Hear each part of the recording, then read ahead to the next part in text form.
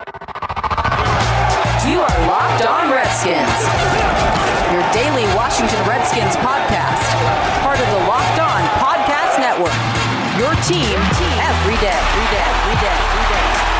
It is episode number 267 of the Locked On Redskins podcast. Good to have you with us. I am your host, Chris Russell. Coming up on today's show, we will indeed get to our Redskins defensive line unit preview, pre-training camp style. As well, we're going to talk about the Dallas Cowboys. Oh, go figure. They're having salary cap concerns, issues, and contract demands for their various superstars, including one very controversial superstar. We'll get into that. For those of you that are familiar with Washington, D.C., and of course know the ongoing search for a Redskins new stadium, which we've addressed several times here, with the clock starting to now tick, tick, tick, tick, tick, and it being 2019, and the Redskins, they still have plenty of time on their lease at FedEx Field. On 106.7 The Fan over the weekend, my co-host Tom Lavero, who also writes for the Washington Times, sent me this story, and we didn't get to talk about it, but I did want to bring it up to you here on the Locked On Redskins podcast. There is this battle in the government of Washington, D.C. over whether or not they have the funds, of course, to help fund and build a new stadium, whether it's the right thing to do, the location at the old RFK Stadium site, whether that's the best thing to do for the community, traffic, all that stuff. There's the normal battle. But the Redskins seem to be down to Washington, D.C. as the only right now legitimate option based on the fact that they don't want to pay for much of the stadium. If, quite honestly, anything at all, I think the Redskins would prefer to have a sweetheart deal and have everyone build it for them, and I don't think they understand that that's likely not going to happen. However, there seems to be and seems to have been some progress made in Washington, D.C., again, to potentially build a new facility on their old stomping grounds at RFK Stadium. Now, RFK Stadium would have to be knocked down, demolished, and then a new stadium rebuilt. They're not going to, remodel RFK Stadium. Unless there's some sort of structural engineering type way that they can keep some of the structure and then basically build a new stadium around that. But again, there's a lot of politics involved here. So just bear with me here.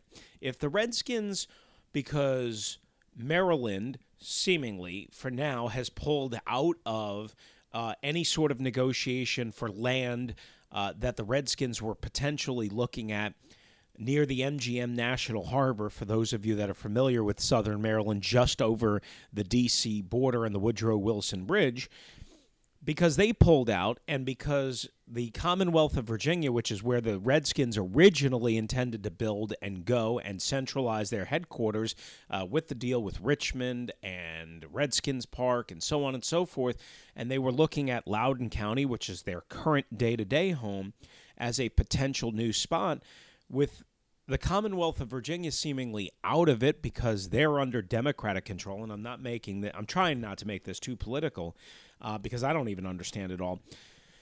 It left them with basically trying to reinvigorate the fan base and reconnect the nostalgia of being, again, at the old RFK site. It'll never be the same, obviously. We all understand that, but I would agree it is the most centralized location and probably the best choice, all things considered.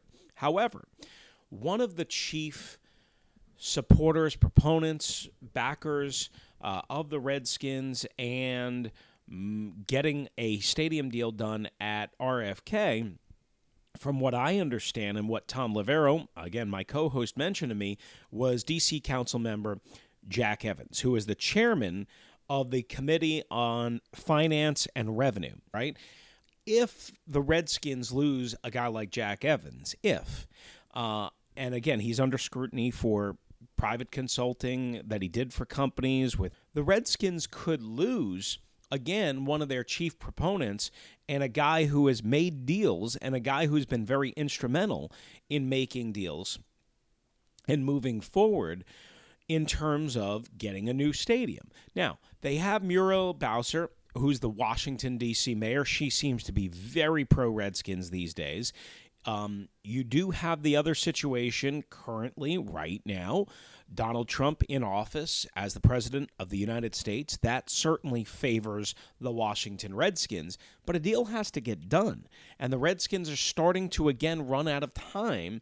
Jack Evans, for whatever reason, gets thrown in jail or completely kicked off the D.C. Council. And again, it would seem like the Redskins would be down to one location and one major supporter right now in Mayor Muriel Bowser. If the Redskins lose that leverage, that will be a significant blow to them, I think, building, rebuilding, remodeling, restructuring a new stadium deal at RFK Stadium. Again, doesn't eliminate it, but it puts it in more peril than it already is. There are some people, and again, I don't want to speak exactly for him, but he's very into this and opinionated, and I believe he wrote about it recently for the Washington Times.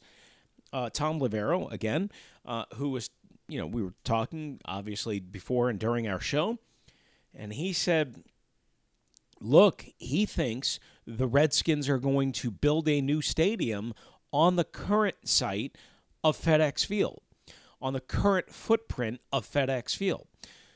And what that means is building a new stadium while the current FedEx Field is still open and in use. So ideally, they would want it open, the new stadium, for 2028. And Tommy mentioned, hey, look at what they've done in Philadelphia, where they took old stadiums like the Vet, where the Eagles and the Phillies used to play, and they built two new stadiums on the same geographical footprint in the same area, just in different locations. So they kept the Vet open for Eagles and Phillies games while they built a new ballpark, Citizens Bank Park for the baseball team, and Lincoln Financial Field for the Eagles. Okay, that makes sense. Giants, the Giants and Jets, quite honestly, at the old Meadowlands site, they have a new stadium, MetLife Stadium, a harness track, plus they kept the old stadium open until the new stadium was ready to go. So all of that makes sense. I'm sure they can figure it out. I'm sure traffic would be an extra nightmare for the 3 years or so that they're building this new stadium. The problem with that is for right now, again, it seems like the governor, Larry Hogan of Maryland, has pulled out of any sort of deal for where the Redskins originally intended to look at and maybe concentrate and focus on, again, closer to D.C. than Landover, Maryland, in a more advantageous and a more growth area, again, next to the MGM National Harbor. And if that happened the way it did, and Hogan is serious about not doing business, at least right now, with the Redskins, that could put a potential plan, a potential backup plan to build a new stadium at the FedEx Field site in Landover in peril as well. The Redskins are running out of places to go. And if they expect a government, be it state, city, whatever, to fund a large part of a new stadium, good luck. And they are running out of options. They no longer have anywhere near the leverage that they used to. And I don't know if they realize this. I'd like to think that they realize it by now, but I'm telling you, 5 years ago, the Washington Redskins thought this was going to be easy. We're going to the Commonwealth of Virginia. We're going to Loudoun County. We're going to get a sweetheart deal. They're going to pay for most of it. Virginia loves us. Virginia needs us. No more. No more, at least for right now, until something significant changes. And then they thought, well, we have D.C. and we have Southern Maryland and possible locations, different locations in Maryland, battling over wanting to keep us. Well, right now, it doesn't look like they really want to keep the Washington Redskins. Right now. Again, things could change, but the Redskins are running out of time. They're running out of options. They've already lost a ton of leverage because, quite honestly, they're not a desirable product at this point, and they're not a product that people want to bend over backwards for it is a lot more complicated. I know for a fact, a lot more complicated than the Washington Redskins thought it was going to be. They thought they were going to have a sweetheart deal by now in place, ground broken perhaps, and where they could potentially consider getting out of the FedEx Field lease early, maybe 2024, 2025, somewhere in that range. And from what I understand, somebody told me, an ex-official, it was really, really cost prohibitive to break the FedEx Field lease before the end of the 2024 season. So maybe it wouldn't have been until 2025 anyway. And maybe they're still on target because, again, if we're using this 3-year window to build a new stadium, plus a year and a half roughly to get all the details in order, get all the approvals, to get all the bonds, to get all the funding, to get all the approvals and the votes and whatever, maybe we're still in that window where they can still do that. Wanted to take a timeout. We'll come back with a defensive line pre-training camp preview. We did the secondary. We did the outside and inside linebackers. We'll complete the defense now. We'll do the Redskins defensive line, certainly the strength of the team. We'll do that next on the Locked On Redskins podcast, episode number 267. Thanks for being with us. It is episode number 267 of the Locked On Redskins podcast. Good to have you with us right here. I am your host, Chris Russell. Let's get to this. The Redskins defensive line preview is where we wanted to start and kind of go today because it is, again, the best unit by far on this football team. There is no questions asked about that. You can talk about quarterback. You can talk about, or the potential at quarterback, I guess. You can talk about the offensive line, assuming that Williams and Sheriff are a part of that, and we'll tackle that coming up in future episodes. But the defensive line is by far the strength of this football team.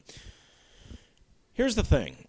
For the Redskins, we all know how good Jonathan Allen is, both physically and as a leader, and that's a huge impact. But we also know that he does have a little bit of an injury concern / history. Remember, he dropped from a top 5 pick to number 17 overall because of concerns about arthritis in his shoulder. So far, it has not been a problem at all, and the Redskins so far have looked very good. However, he did miss with a freak injury, a Liz Frank foot fracture. He did miss most of his rookie year, so we do have to keep that in mind that he hasn't played 2 full years. He's only played a year and 5 games, but he was terrific last year in terms of staying healthy, leadership, pretty good at stopping the run for the most part, although last 6-7 games, the Redskins' run defense absolutely wore down.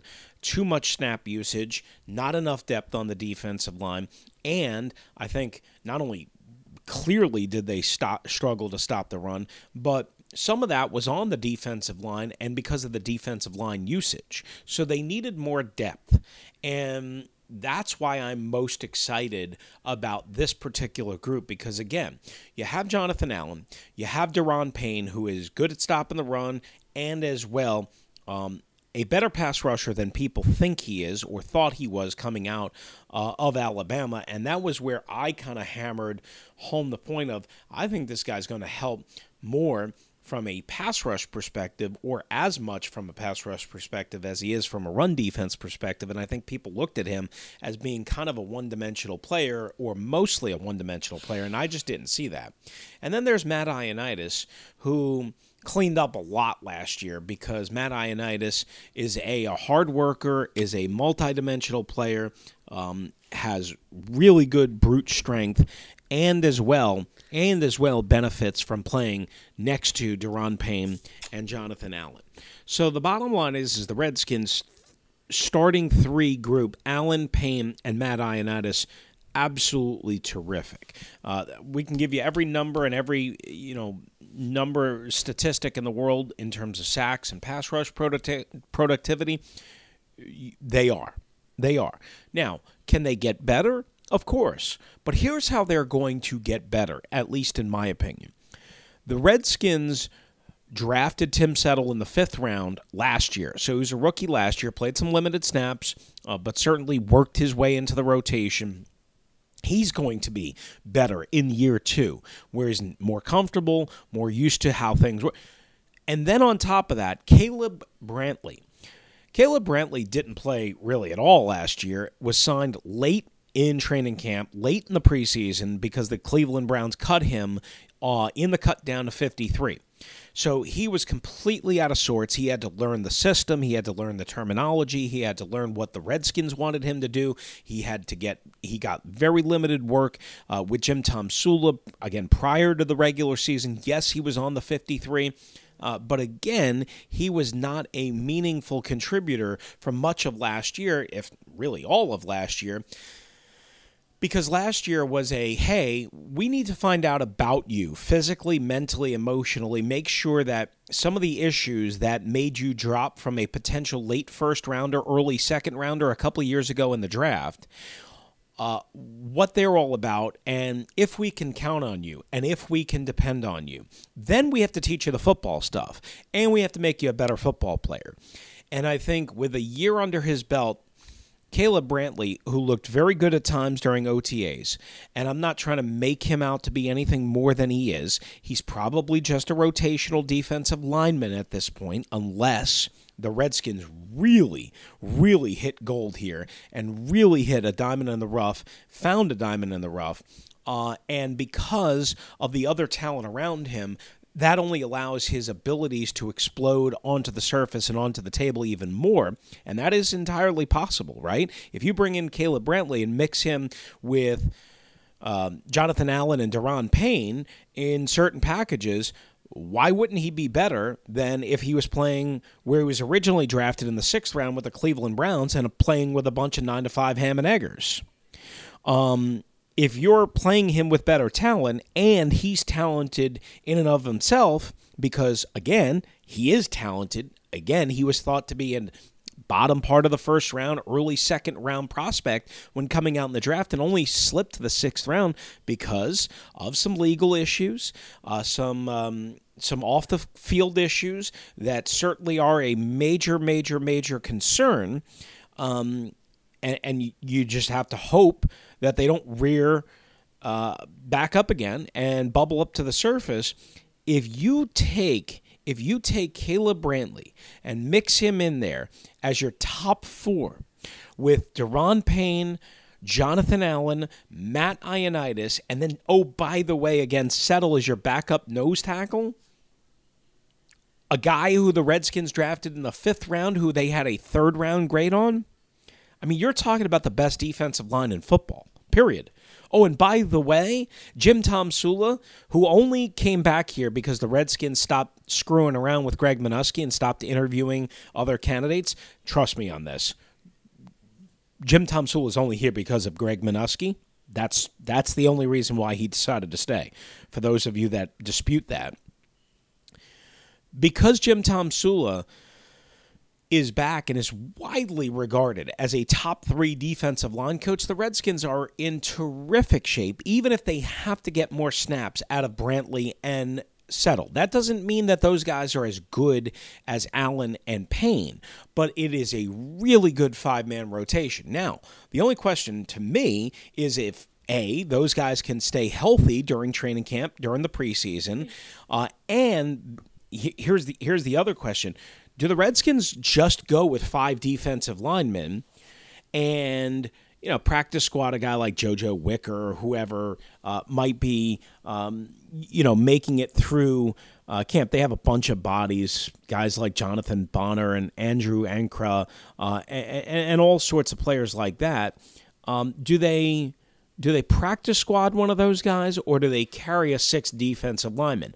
I'm leaning, quite honestly, early in the season towards only going with 5 defensive linemen. I think Settle, Brantley, Ioannidis, Payne, Allen, assuming that they're all healthy, and that's a big assumption, got a long way to go for that, could be absolutely deep enough and good enough and versatile enough to carry the load early in the season. Now, maybe a couple of weeks into the season, You might have to do something different. That always happens, but I'm talking about out of the chute on the initial 53-man roster, I'm thinking only 5. This is the deepest group by far. This is the most talented unit by far on the Redskins, and it is one of the better coached, if not the best coached unit on the Washington Redskins. So I'm really excited about this group. I hope they stay healthy because the Redskins can kick some ass on the defensive line and make this work and make a secondary with some questions, and quite honestly an inside linebacker group with some questions, a lot better if they can control the point of attack, stop the run more consistently, better throughout a 16-game season, and also contribute the type of pass rush that they did for much of 2018. All right, so that is our Redskins defensive line training camp preview, and we come back with a finishing word on Ezekiel Elliott and how that might factor into the Dallas Cowboys offense. That's Tyler. I'm Chris. Good to have you aboard with us on the Locked On Redskins podcast, episode number 2. With my dad, buddy, because I love him. All right, just a couple of minutes left here on the Locked On Redskins podcast. It is episode number 267. I'm your host, Chris Russell. Make sure you follow the podcast at Locked Redskins, also at Locked On NFL Net, at Locked On NFL Net. We're going to have to save our Cowboys full offensive unit preview for our next episode because we have a couple of issues here that we have to address that I think are more important. So we've talked from time to time about the Dak Prescott situation, the Amari Cooper situation, DeMarcus Lawrence being signed to a big contract. The Cowboys have a very good young defense and group of linebackers that, again, are on their rookie contracts, but eventually they're going to need to get paid. Leighton Vander Esch, Jalen Smith, who many thought was a top 5 pick, top 3 pick, maybe even a top overall pick a couple of years ago before blowing out his knee in his final college football game. But one of the most interesting and fascinating parts of the Cowboys is their contract situation. They made a trade for Amari Cooper. He has this year under a 5th-year option left to go. Dak Prescott has now finished 3 years of his NFL career. He was, again, originally a 4th-round pick, so he doesn't have that 5th-year option, and therefore the Cowboys only have him under contract for 1 more year. They could franchise tag him or Amari Cooper, certainly, if they don't get long-term deals. And then they have Ezekiel Elliott, who, of course, is the most controversial player, but maybe the most important player for the Dallas Cowboys. Now, he was a top 5 pick, part of the 2016 draft, right? So he played 2016, 2017, 2018, 2019 will be his 4th year, and 2020 will be his 5th-year option, which the Cowboys have already exercised. Now, again, that's not guaranteed for contract. That is guaranteed for injury. But the bottom line is this.